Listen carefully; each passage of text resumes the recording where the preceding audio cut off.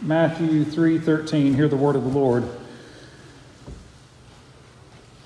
Then Jesus came from Galilee to the Jordan to John to be baptized by him. John would have prevented him, saying, I need to be baptized by you, and do you come to me? But Jesus answered him, Let it be so now, for thus it is fitting for us to fulfill all righteousness. Then he consented. And when Jesus was baptized, immediately he went up from the water, and behold, the heavens were opened to him, and he saw the Spirit of God descending like a dove and coming to rest on him. And behold, a voice from heaven said, This is my beloved Son, with whom I am well pleased. Living God, we ask that you would help us to hear your holy word, that we may truly understand it, believe it, follow it, obey it, seeking your honor and your glory in everything that we do. We ask this through Jesus Christ our Lord. Amen. Well, if you've been with us, you may remember last week we started into chapter 3, and between chapter 2 and chapter 3, John skips over about 25 years of Jesus' life. And we made the point that that's theologically driven. Matthew's purpose in writing is to show us not a complete, comprehensive biography, but to show us how it is that Jesus is the Christ. Jesus is the Messiah. And when he fast forwarded 25 years, it begins in chapter 3 with the beginning of Jesus' public ministry. So John comes out of the wilderness baptizing people, and that leads to, in our passage this morning, the baptism of Jesus, which is a very important event. Make of it what you will. We know it's important because all four of the Gospels cover and record the baptism of Jesus. And I would also say, I think another indicator that it's important is to this day, this passage is a source of a tremendous amount of debate on a number of different issues. In fact, as I was preparing for this Sunday, I started having flashbacks to the studies in Revelation.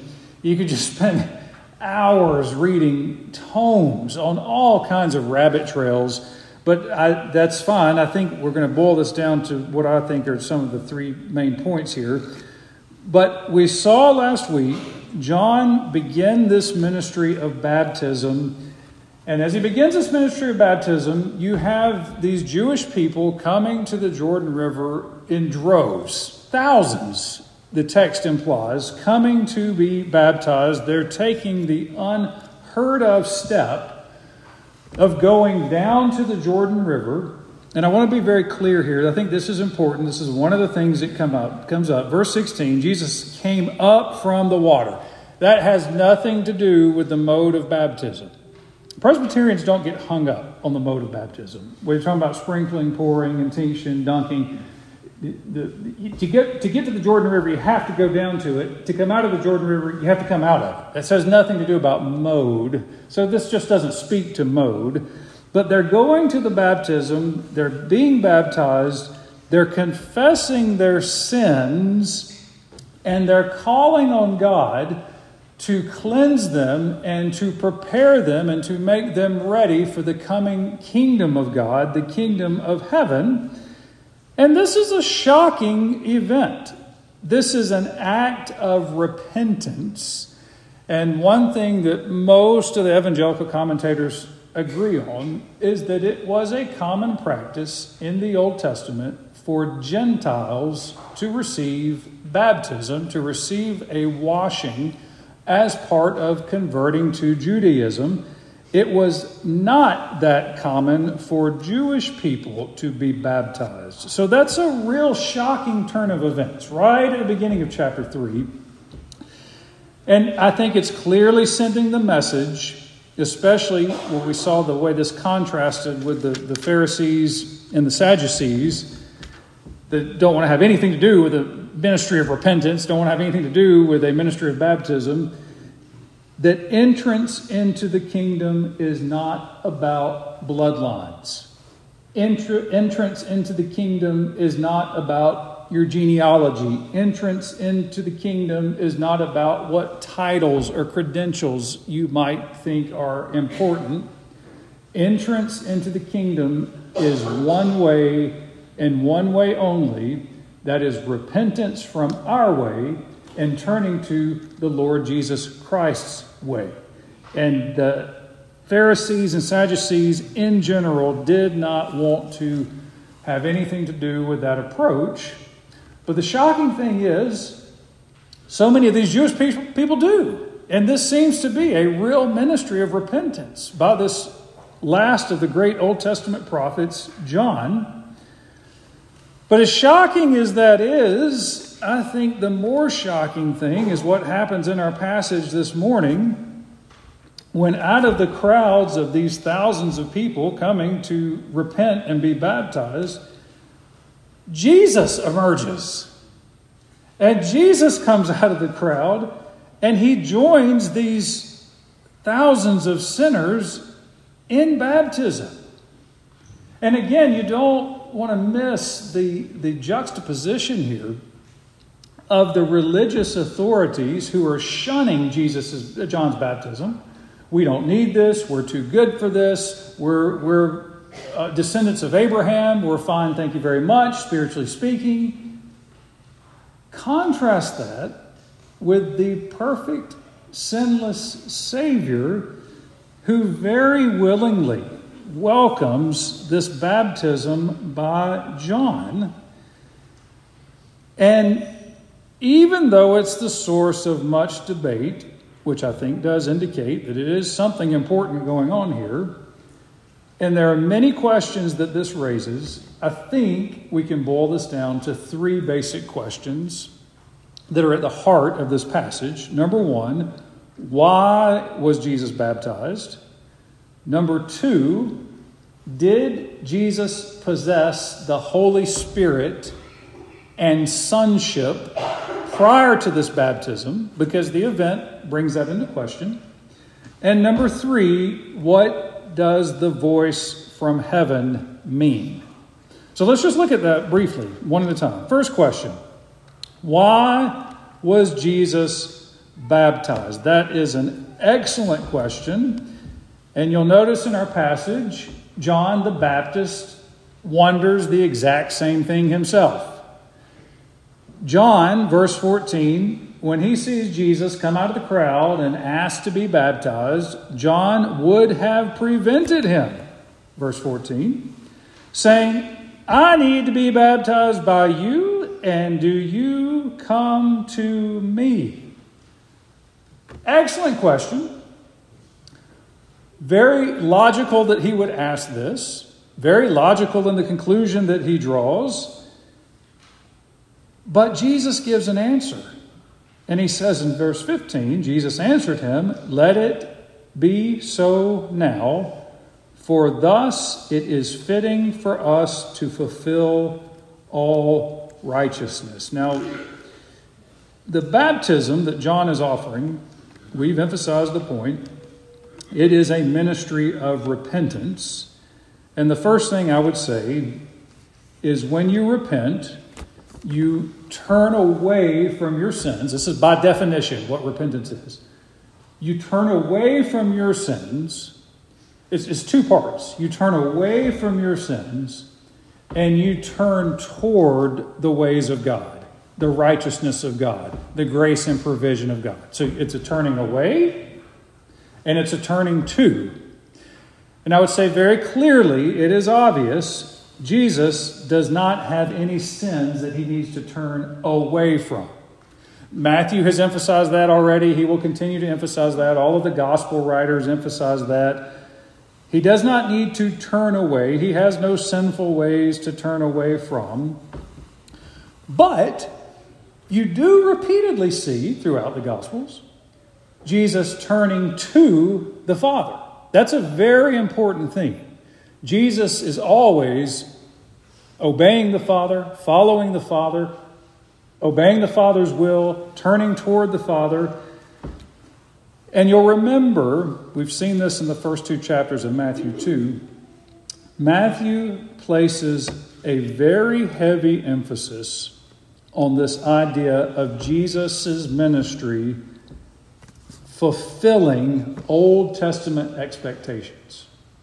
And let me tell you what I mean by that.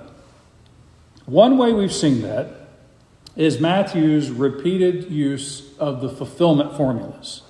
Jesus did this to fulfill this Old Testament prophecy. Jesus did this to fulfill this Old Testament. We've seen that about 5 times already just in the first 2 chapters.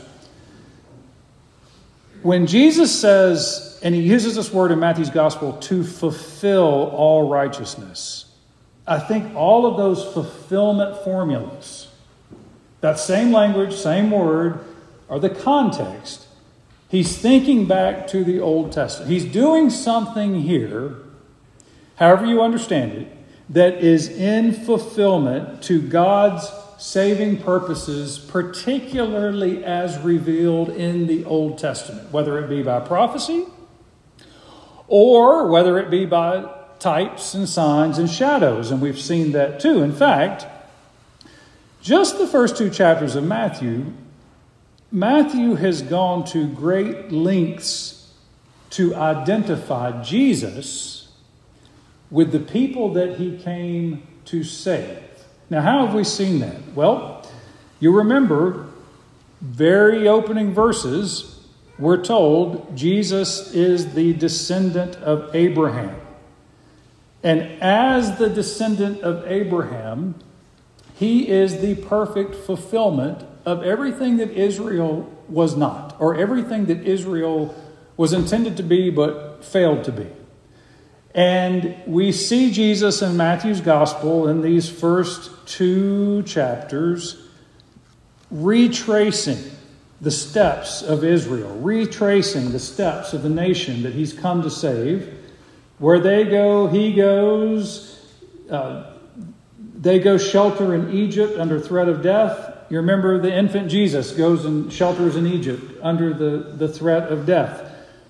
They are saved by God's grace from the slaughter of the innocents under Pharaoh. Jesus is saved, sheltering in Egypt, by the grace of God from the slaughter of the innocents. Israel emerges out of Egypt by the mighty hand of God. We saw in the first 2 chapters of Matthew, Jesus emerges from Egypt by the mighty hand of God. There is this clear parallel, I think, in Matthew's gospel, where he's trying to show very clearly, both in prophecies and in major Old Testament events, that Jesus identifies with the people he came to save. And you'll also remember,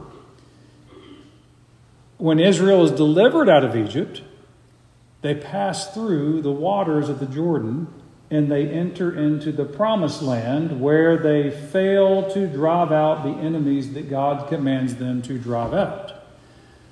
Now, Matthew doesn't explicitly say this, but when you consider everything he's been doing in these first 2 chapters, I think it's a very legitimate observation to say that John's baptism for Jesus, and I think it's doing a lot of things here, but I think one thing it's doing is identifying Jesus with the passing through the waters, just like Israel passed through the waters. He emerges from the waters, just like Israel emerged from the waters.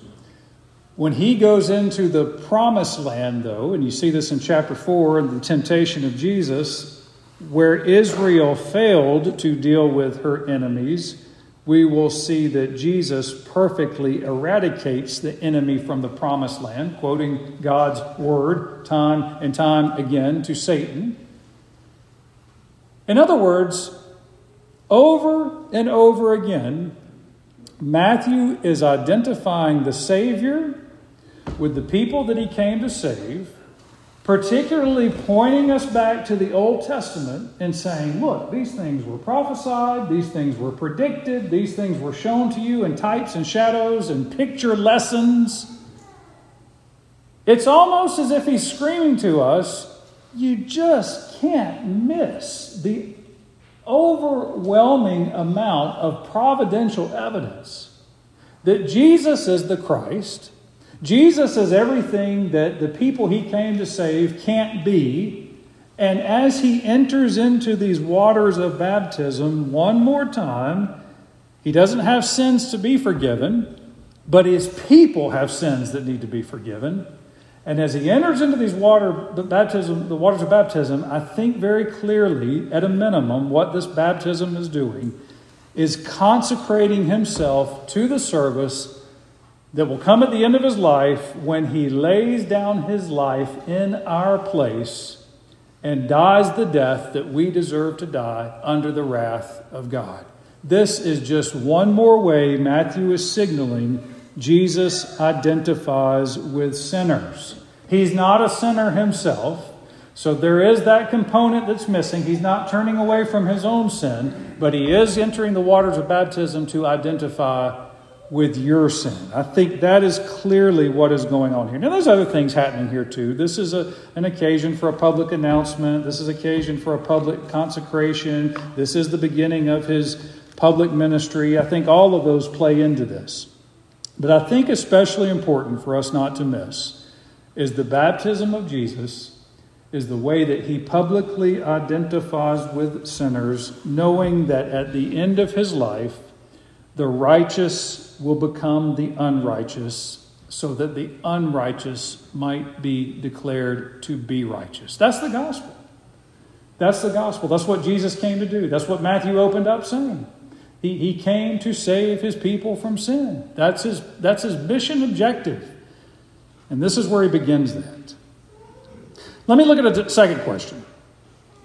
That speaks a little bit to why Jesus was baptized. But another question that's often raised, looking at the baptism of Jesus, is did Jesus possess the Holy Spirit and sonship prior to his event? Now, you may think that's an odd question, but if you look at the context, this is when God publicly says, "This is my son." This is when a visible representation of the Holy Spirit comes down and descends upon Jesus. It makes sense that you would ask that question. It makes sense that there have been some not insignificant movements in church history that have answered the question wrong. There is a position in the early church called adoptionism. Later cousins of that would be Unitarianism, modern-day liberalism. There are some Mormon spin-offs of this that all have some version of this idea that Jesus was not God's son before the baptism, and that Jesus did not have the Holy Spirit before the baptism. Most, if not all of those, are heretical views. Clearly, the answer to the question, did Jesus have the Holy Spirit before his baptism, is an unequivocal yes.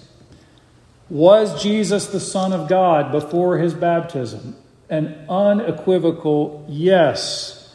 And Matthew emphasizes that throughout his gospel, that Jesus is God. Jesus pre-existed his birth and entrance into this earth. The baptism is not a conveying of the Spirit for the first time. The baptism is not a conveying of the sonship of the first time. Instead, it is a public declaration. It is a public announcement. It is a public consecration. It is the formal occasion when God speaks to his people and says, "This is my son," and he is empowered by the Holy Spirit to bring in the kingdom of God. And I can't help but think, and others have noted this as well, you think about this from Jesus' perspective. And keep in mind, Jesus is divine, but he's also human. He's a human being. And when you put yourselves in the shoes of the human being from a human perspective, I can't help but think this moment in Jesus' life would be a moment of profound personal encouragement. Maybe not unlike the times that I reflect back on my ordination service. Most people don't remember it. Most people never think of it. I think of it frequently.